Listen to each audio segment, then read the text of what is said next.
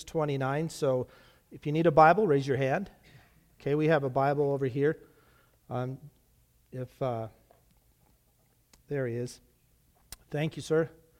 Anyone else need a Bible? Okay, yeah, you can keep that Bible if you want. I'm trying to get things together here. Doesn't look like I'm having any signal, but they have my notes, so they can turn the slides. Genesis 29. Let's go ahead and be turning there. And before we jump right into Genesis 29, let me hit my timer. I'll keep you here to 10. We don't want that. Before we jump into 29, let's recap a little bit what we did in Genesis 28. If you remember, Jacob was in his darkest hour. Jacob had sinned, if you remember. He had sinned against his father and his brother. They had stolen the blessing that his father wanted to give to his brother Esau. And he kind of was in cahoots with his mom. He had sinned, and now he's on the run from his brother. He's worried that his brother, it says that brother is going to comfort himself by plotting to kill him. So he's trying to get away from that. He's separated from his family. He doesn't know, there's so much uncertainty. He doesn't know where he's going to eat, where he's going to sleep. He's depressed. I think that's probably a pretty fair thing to say. He's pretty down at this point. But let me tell you something. God wasn't through with him yet. God still had a plan for him at this time. And in fact, in chapter 28, in verse 10, it says that as he's on the run after this 3-day journey so far, he comes to a certain place. And I think that's significant, those words, a certain place, just any place. It didn't have anything to do with that piece of ground. It was just a place. And he spends the night there because the sun had gone down. It was getting dark. And he takes a rock and he uses it for a pillow for his head because he's extremely exhausted. And it's there that he has this amazing dream, this dream about this ladder where he sees the angels of God ascending and descending. And at the top there he sees the Lord God himself. He appears above it and he gives him this amazing blessing.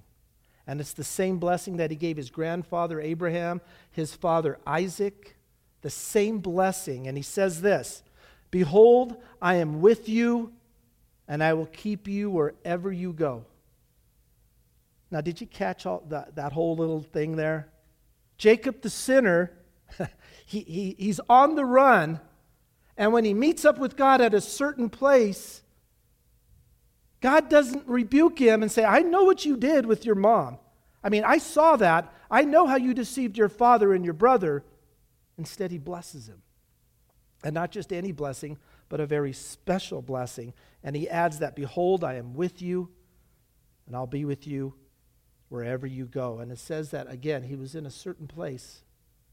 You know, what I have learned so much in my Christian life is that God doesn't meet us at the destination. He meets us along the journey, along the way. God comes to us at many different places along the way. It's just not the final destination where we meet up with God. And God comes to where Jacob was at, and I'm talking spiritually. He comes to him where he's at emotionally and relationally and even physically. He's over 70 years old, maybe up to 77 years old right here. And God comes to us where we are at. And God can bless us anywhere, certain place along the road. God can bless anyone at any time because the purposes of God cannot fail for our lives. And this blessing changes Jacob's life forever. He will become the father of the 12 tribes of Israel. What an amazing, he could have never have anticipated that. And he finds this new purpose for his life. He finds God's purpose for his life. And it puts him on a new trajectory for his life. Now the question comes, does his life get easier? No, as we're going to see in a little bit. In fact, maybe his life even gets more difficult. But it does change the course of his life, and I so can relate to that, and I bet you can too. That when God came to you at a certain place, the most unexpected time maybe for you. For me it was. It was my darkest hour indeed. And God came to me and a little bit of light shone in, and I grabbed onto the smallest promise that was shared with me. And I still hold on to it today. It was Jeremiah 29, 11 through 13. We all know that promise. It was a promise for me. that if I sought him with all my heart, I would find him. That's the part. Now let me ask this question to you as we open up to chapter 29. Have you ever gotten ready to go on a trip that you don't think is going to be very good, but it turns out to be okay in the end? Have you ever done that? Right. It's usually the other way around, right? It's going to be a good trip and it's terrible. But this is where we find Jacob. He's off on this journey. He thinks this is going to be the worst trip ever. And indeed, the first 3 days were horrible. But it doesn't turn out too badly. Let's go ahead and read in verse 1. Then Jacob went on his journey, and he came to the land of the sons of the east. He looked and he saw a well in the field, and behold, 3 flocks of sheep were lying there beside it. And from that well they watered the flocks. Now a stone on the mouth of the well was large. When the flocks were gathered there, they would roll the stone from the mouth of the well and water the sheep, and put the stone back in its place on the mouth of the well. Jacob said to them, "My brothers, where are you from?" And they said, "We're from Haran." He said to them, "Do you know Laban, son of Nahor?" And they said, "We know him." And he said to them, "Is it well with him?" And they said, "It is well. And here is Rachel, his daughter, coming with the sheep." He said, "Behold, it is still high day. It's not time for the livestock to be gathered. Water the sheep and go, pasture them." But they said, "We cannot until the flocks are gathered."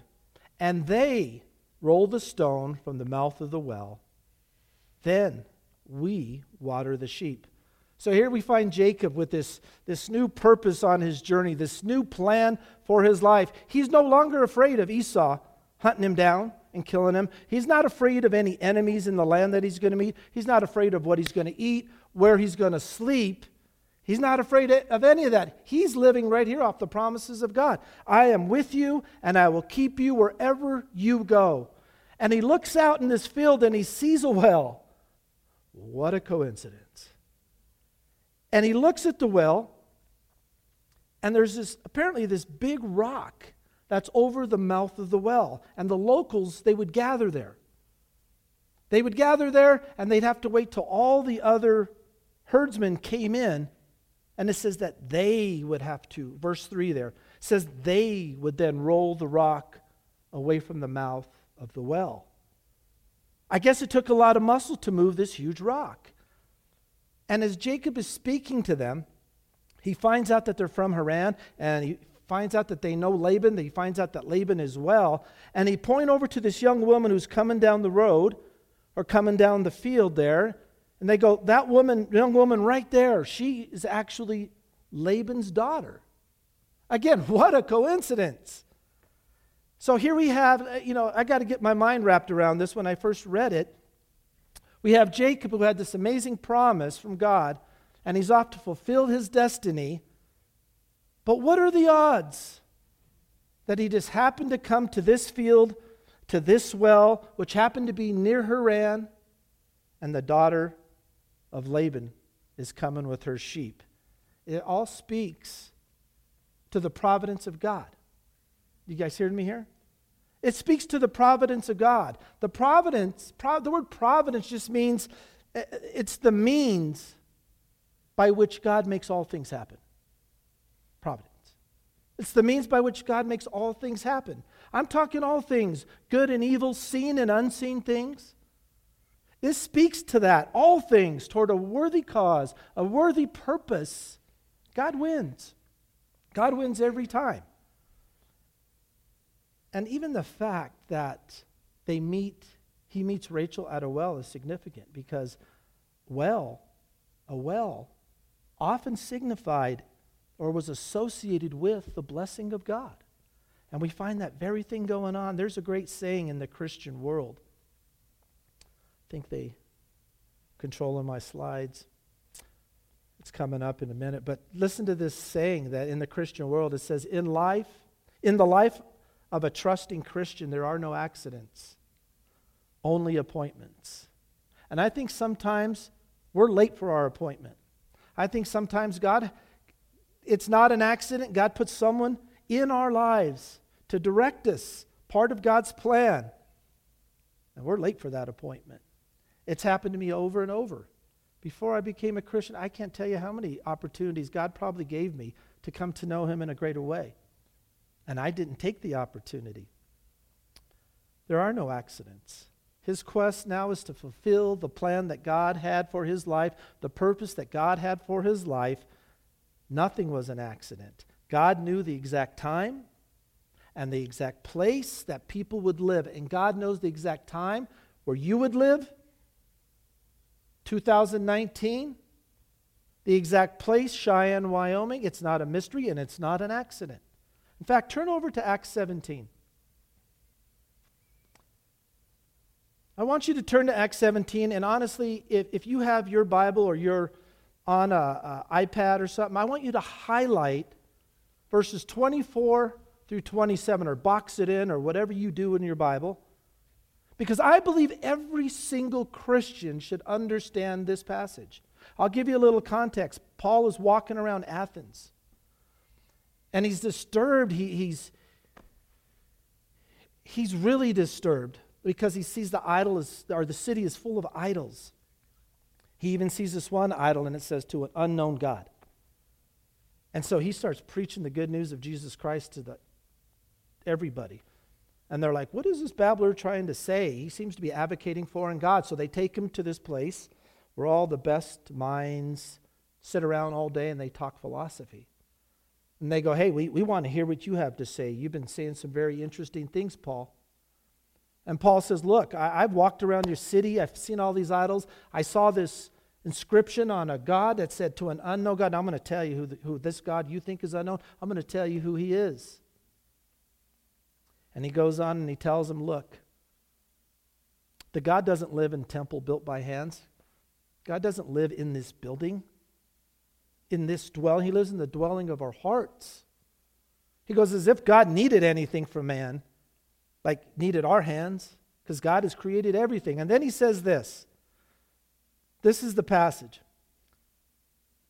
He made from one man every nation of mankind to live on all the face of the earth, having determined their appointed times and the boundaries of their habitation, that they would seek God if perhaps they might grope for him and find him, though he is not far from each one of us.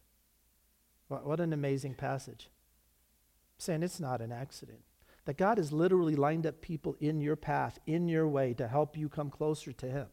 God's determined the exact time you would live, the exact place where you live. Why? So that perhaps it's still free will. You don't have to. God lets you have free will. But perhaps you would reach out for him and find him. But I love that last part. Though he's never been far from each and every one of us. He's always been there. The Holy Spirit, para, walks with us, is always trying to lead us to him. He wants to live in us. And so nothing is an accident. Let's look in verse 9. While he was still speaking with them, Rachel came with her father's sheep, for she was a shepherdess. When Jacob saw Rachel, the daughter of Laban, his mother's brother, and the sheep of Laban, his mother's brother, Jacob went up and rolled the stone from the mouth of the well, and watered the flock of Laban, his mother's brother. And Jacob kissed Rachel, and lifted his voice and wept. Jacob told Rachel that he was a relative of their father, and that he was Rebekah's son. And she ran and told her father, Daddy, get the gun.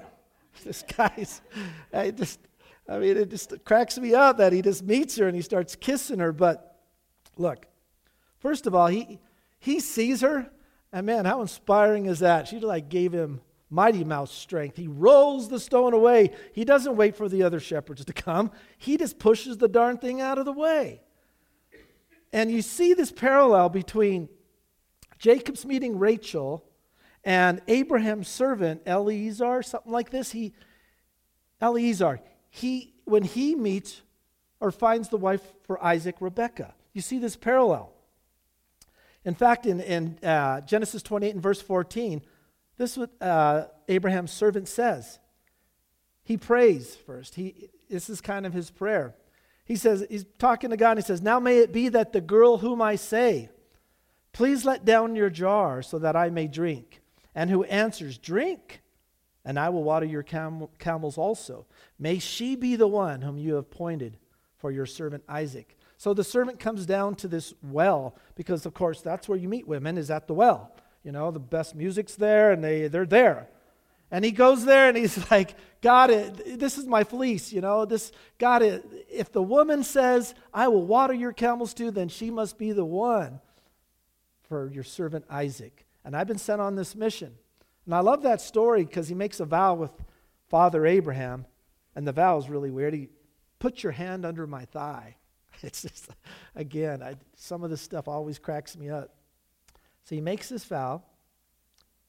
She gives him the water to drink, and she waters his animals, the servant. Okay? Now it's Jacob gives her something to drink and waters her animals. There's a parallel, but it's opposite. And I'm sure that Jacob knew the story of how his father Isaac met Rebekah. That story was probably shared a lot.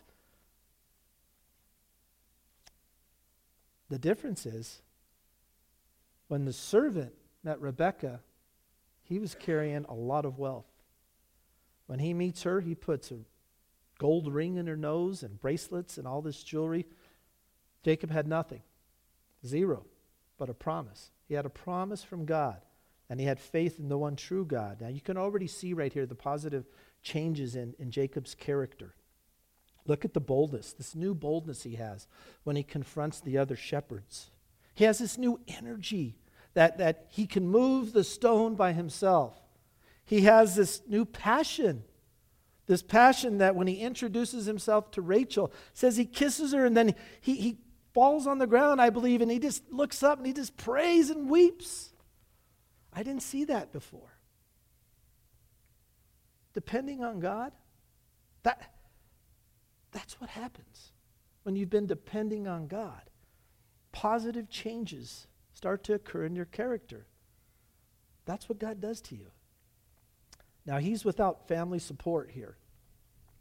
And so he couldn't make any usual payments. He, in my opinion, he fell in love with Rachel immediately. And he's already thinking marriage. Remember the plan. He needs to find a wife. There's no dowry here. He has nothing. And so he offers to work for 7 years for Rachel's father, Laban. Verse 13. So when Laban heard the news of Jacob, his sister's son, he ran to meet him and embraced him and kissed him and brought him to his house. Then he related to Laban all these things. Laban said to him, surely you are the bone of my flesh. And he stayed with him a month. Now, there's a lot of kissing going on here. And I don't know, kissing of relatives, like in verse 11 and 13, it really was a proper greeting of this time. It's like that in many cultures, in mine. I'm going to see my mom tomorrow for her 81st birthday. I'm taking Bailey, and it's her 81st birthday, and we're driving like 4.5 hours. It's in Pueblo, Colorado, and we're all over each other. I have 10 aunts and an uncle, and I have numerous cousins, and we're all over each other. We kiss on the face all the time. I pray for Bailey, okay? They haven't seen her in a while. They're going to be all over her. They're going to be kissing and kissing. But in the ancient East, family ties were very strong. And visiting relatives, including those you may have never met or you hadn't seen in a very long time, that you would entertain them in your home and treat them as your own flesh and blood. So when Jacob meets Laban and he tells him who he was, he tells him the story, he probably told him everything, why he was there. I can't really go back. It's like, I need to adopt you. He treats him like his own flesh and blood. Laban really could have been adopting him here. Now, it's weird for us to think like a 70-year-old man could be adopted, but this is what we have. You got to understand, he's middle-aged. He lived to 180. So he's 70, 77. He's a middle-aged guy. So let's go to verse 15. Oh, wait a sec. I had this down in my notes here. It's interesting how he must have told him everything that had been going on. Like, it says he told him everything. up in the passage. So he says, he related to Laban all these things. I just started thinking about that. That's another great character trait you see God working in him. Openness. And now he's open with his life. Deceit is just fading away. And openness and the light is coming back into his life. Verse 15. Then Laban said to Jacob, because you are my relative, should you therefore serve me for nothing? Tell me, what shall your wages be? Now Laban had 2 daughters. The name of the older was Leah, and the name of the younger was Rachel. And Leah's eyes were weak, but Rachel was beautiful of form and face. Now Jacob loved Rachel, so he said, I will serve you for 7 years for your younger daughter Rachel. Laban said, it is better that I give her to you than to give her to another man. Stay with me. So Jacob served 7 years for Rachel, and they seemed to him but a few days because of his love for her. Now, when I read this at the beginning in verse 15, Laban, these are Laban's words. He says, should you serve me for nothing? I'd be like, who said anything about serving you? I'm just helping out for a month. But he's already got it in his mind. He's already scheming. I'm going to get this guy to serve me. And right here he's like, let me think about it. But now that you mention it, you have a daughter, Rachel, and I'm very interested. And he's thinking of the promise. Maybe this is the one. Maybe this is the one that God has for me. And from what I can tell, like I said earlier, Jacob fell in love with her. It's love at first sight with him, and probably with her. And so Jacob has this hopeful dream of marrying Rachel, and it turns into a nightmare after he's been with Laban for years. And you know most of the story, but we're going to get to it. Jacob flat out meets his match here when it comes to deceit. Laban was even more crafty than him. He outwitted him. Jacob had deceived his own brother and his father, and now he's being deceived by his mother's brother. Isn't that interesting? 20 years of drudgery, 20 years of affliction, 20 years of deception lay ahead for him here. It's Jacob's tenacity, his drive, his faith shows that he counted all those things as just minor setbacks compared to his love for Rachel.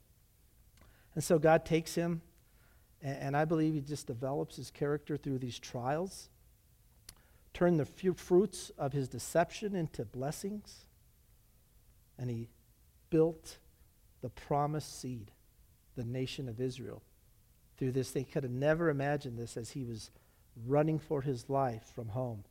And it's interesting when you think about it that all 3 of the patriarchs' wives that are mentioned in the Bible is beautiful. Abraham, Sarah, Isaac, Rebekah, Jacob, Rachel. They're all beautiful. Now, guys, let me tell you something. Okay. If you really want to score some big points with your wife or your girlfriend, imitate this last statement there that Jacob says. That thing that he says, so Jacob served 7 years for Rachel, and they seemed to him but a few days because of his love for her. If you want to really score some points, it's honey, this is our 24th year anniversary. What you got on the stove? Don't be that guy. Don't be that dude. Be, honey, it's been 24 years in our anniversary. Can you believe it? But, it only seems but a day because of my love for you. What a great example. Don't be the other guy. Jacob's character is really, really, really being developed here, and I love it. Patience, first of all. He patiently served Laban for 7 years because of his love for Rachel. Jacob's love for Rachel took the burden out of the work, out of the toil. It's a hard work. Shepherding. All the things you have to do that comes with ranching, basically. But really the best definition of happiness that I have ever heard, I have a slide for you there, hopefully they got that up, is this. Happiness consists of having someone to love, something to do, and something to look forward to. And Jacob had all 3. Someone to love, something to do, and something to look forward to. And Jacob had all three. And I think it's also the key to being a happy Christian. Jesus, someone to love, serving in the kingdom of God, something to do, eternity with the Lord, something to look forward to. Christians have all three. And it's a beautiful thing, happiness, when it's in that way. Verse 21. Then Jacob said to Laban, "Give me my wife, for my time is completed, that I may go into her." Laban gathered all the men of the place and made a feast.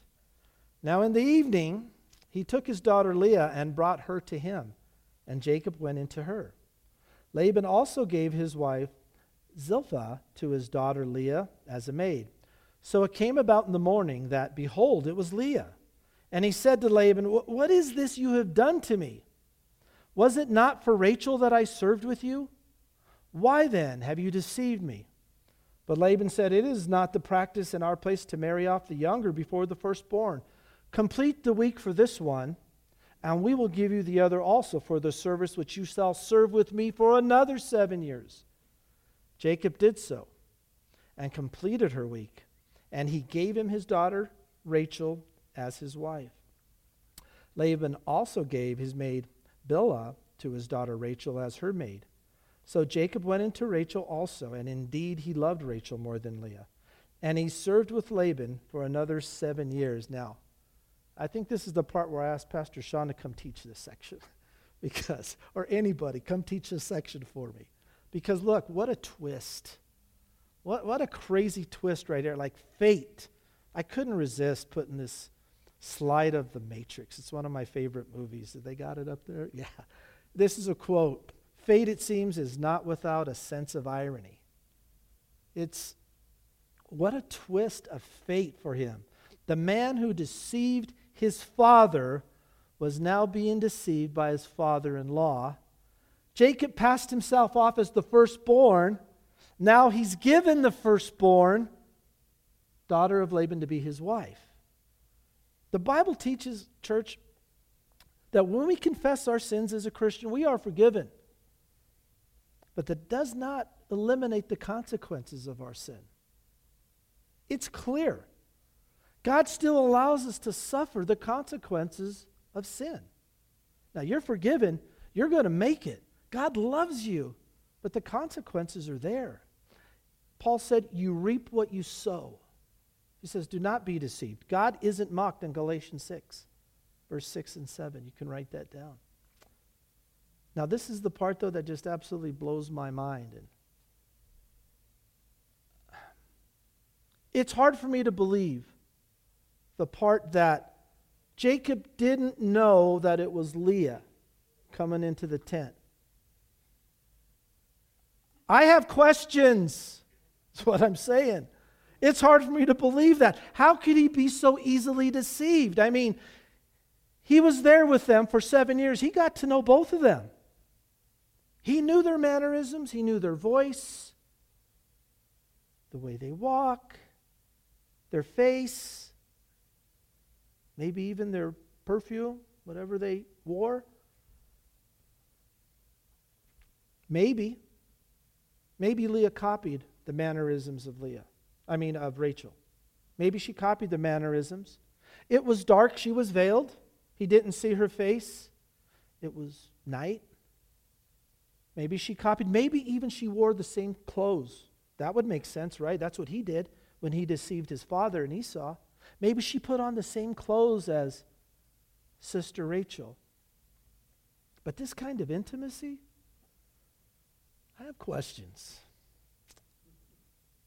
And the only answer I come up with is maybe Jacob was intoxicated. It was a wedding.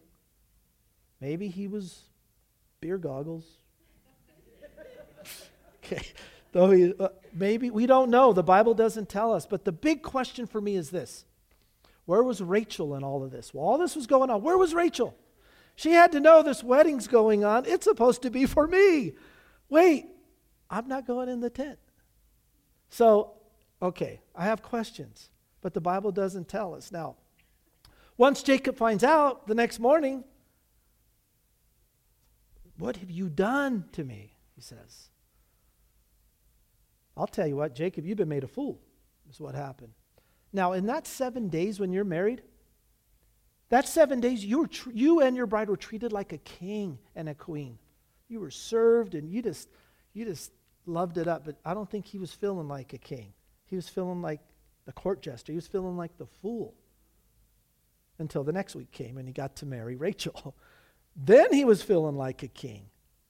And I'm thinking about what Leah must have been feeling. I mean, this whole thing, it's just polygamy. You just start to see the beginning stages and conflicts of polygamy. And it's right here. You see what was happening here. Now Jacob, like I said, he protested how Laban was treating him, because Laban had basically threatened him with Rachel, right? He had threatened him with Rachel, said, okay, another 7 years and then you can have her. But Jacob knew God would be with him. God, he remembered the promise. He knew what God said. Jacob was learning to submit to God's loving hand and discipline. And he accepted it, and it was growing in his faith. He was growing in his character through all of these things. How many times, man, do we not understand God's doings in our lives? It's mind-blowing how many times now then I look back and I go, wow, that was the plan for my life. Now Laban, I think about Laban now. Think about him. He must have been stoked that he had pulled this whole charade thing off on his nephew here. I mean, he married both of his daughters. He gets 14 years of servitude. I mean, maybe even you could call it slavery. Grandkids, he's got grandkids and his daughters, and they're all still living there with him. He's probably thinking, man, I pulled it off. But just as Jacob's son Joseph would say later, famous quote, you meant it for evil, but God meant it for good. In the New Testament, we call it Romans 8:28. And we know that in all things, God works for the good of those who love him, who've been called according to his purpose. The purposes of God cannot fail. And so Laban, in all his pride, didn't realize he was just a pawn. This was God's plan all along. Verse 31. Now the Lord saw that Leah was unloved, and he opened her womb, but Rachel was barren. Leah conceived and bore a son and named him Reuben, for she said, because the Lord has seen my affliction, surely now my husband will love me. Then she conceived again and bore a son and said, because the Lord has heard that I am unloved, he has therefore given me a son also. So she named him Simeon. She conceived again and bore a son and said, now this time my husband will become attached to me, because I have borne him 3 sons. Therefore she named him Levi. And she conceived again and bore a son and said, this time I will praise the Lord. Therefore she named him Judah. Then she stopped bearing. Now, despite human sin, despite all the things that had gone on, God's plan moved forward. From Leah, 6 tribes of Israel, including Judah, a very, very important tribe, were descended from Leah. Laban, he did make that one concession where he said, after the week, you can have my Rachel, and he gave him to her right then and there. But even that was all part of God's plan. Those years probably didn't pass quickly. Those 7 years that he had to do it after the first 7. But even that was part of God's plan, because he was making the 12 tribes of Israel. And I've often wondered, I've pondered this a lot, like, maybe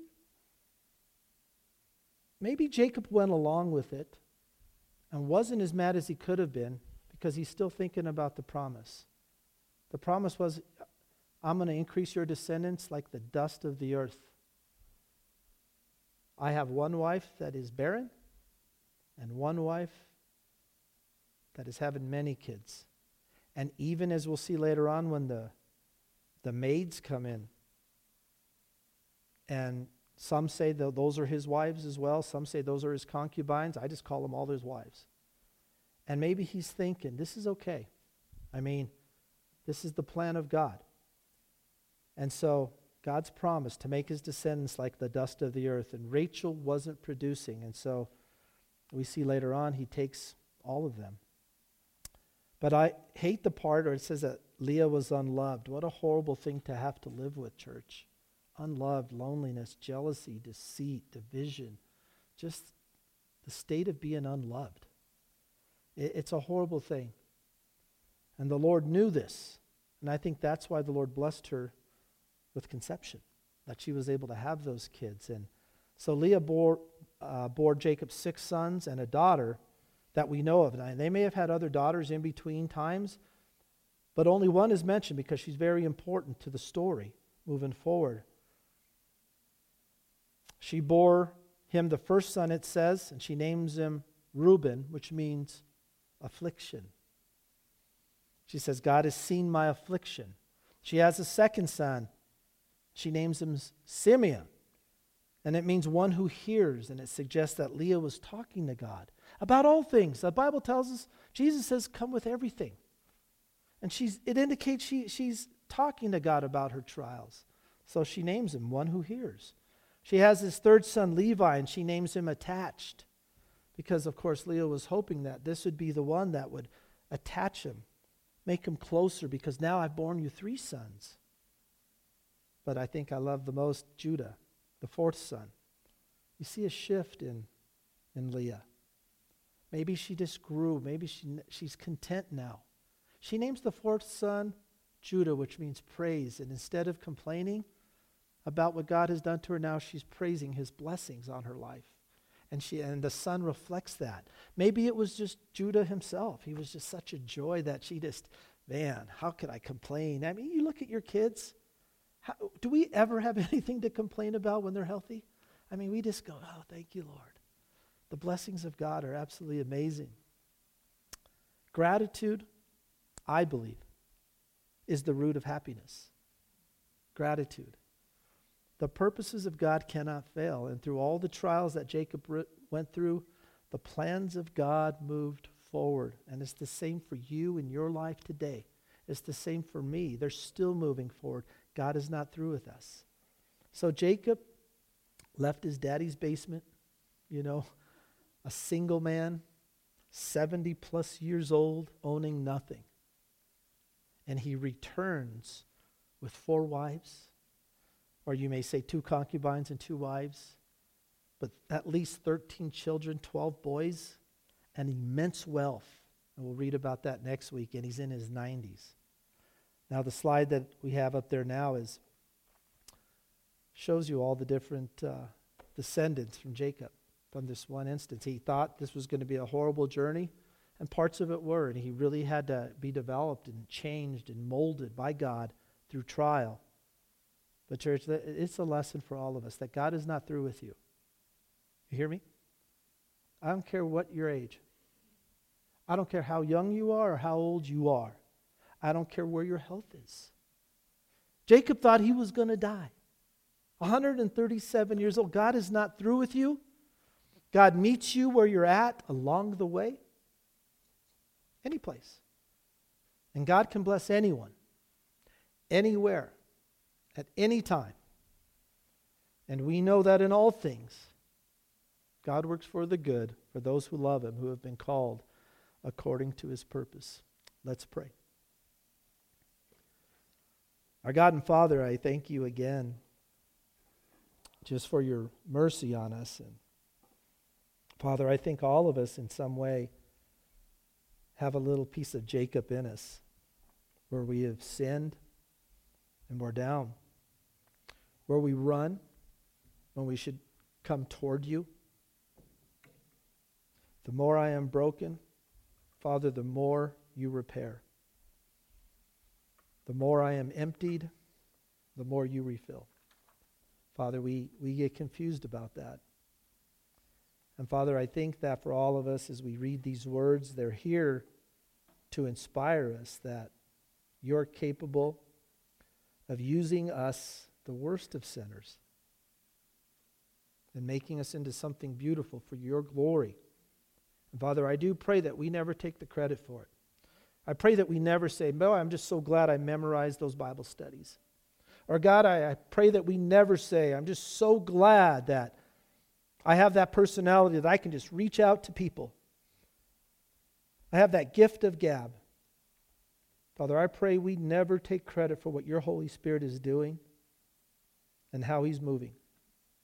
Because it is a real danger. We see it in Laban, where he thought he was in control, and he was not. So, Father, bless it. Bless this time. Take control of our hearts. Take control of our hands. Take control of our mouths. Take control of our legs, our arms, our bodies. And, Father, use us in a powerful way. Just, Spirit, we apologize for when we've used you as a servant. We just call you when it's convenient. But instead, we just want to be completely owned by you. We want to be wrecked by you. Thank you, Father, for this time. Thank you for this time to pray. In Jesus I pray. Amen.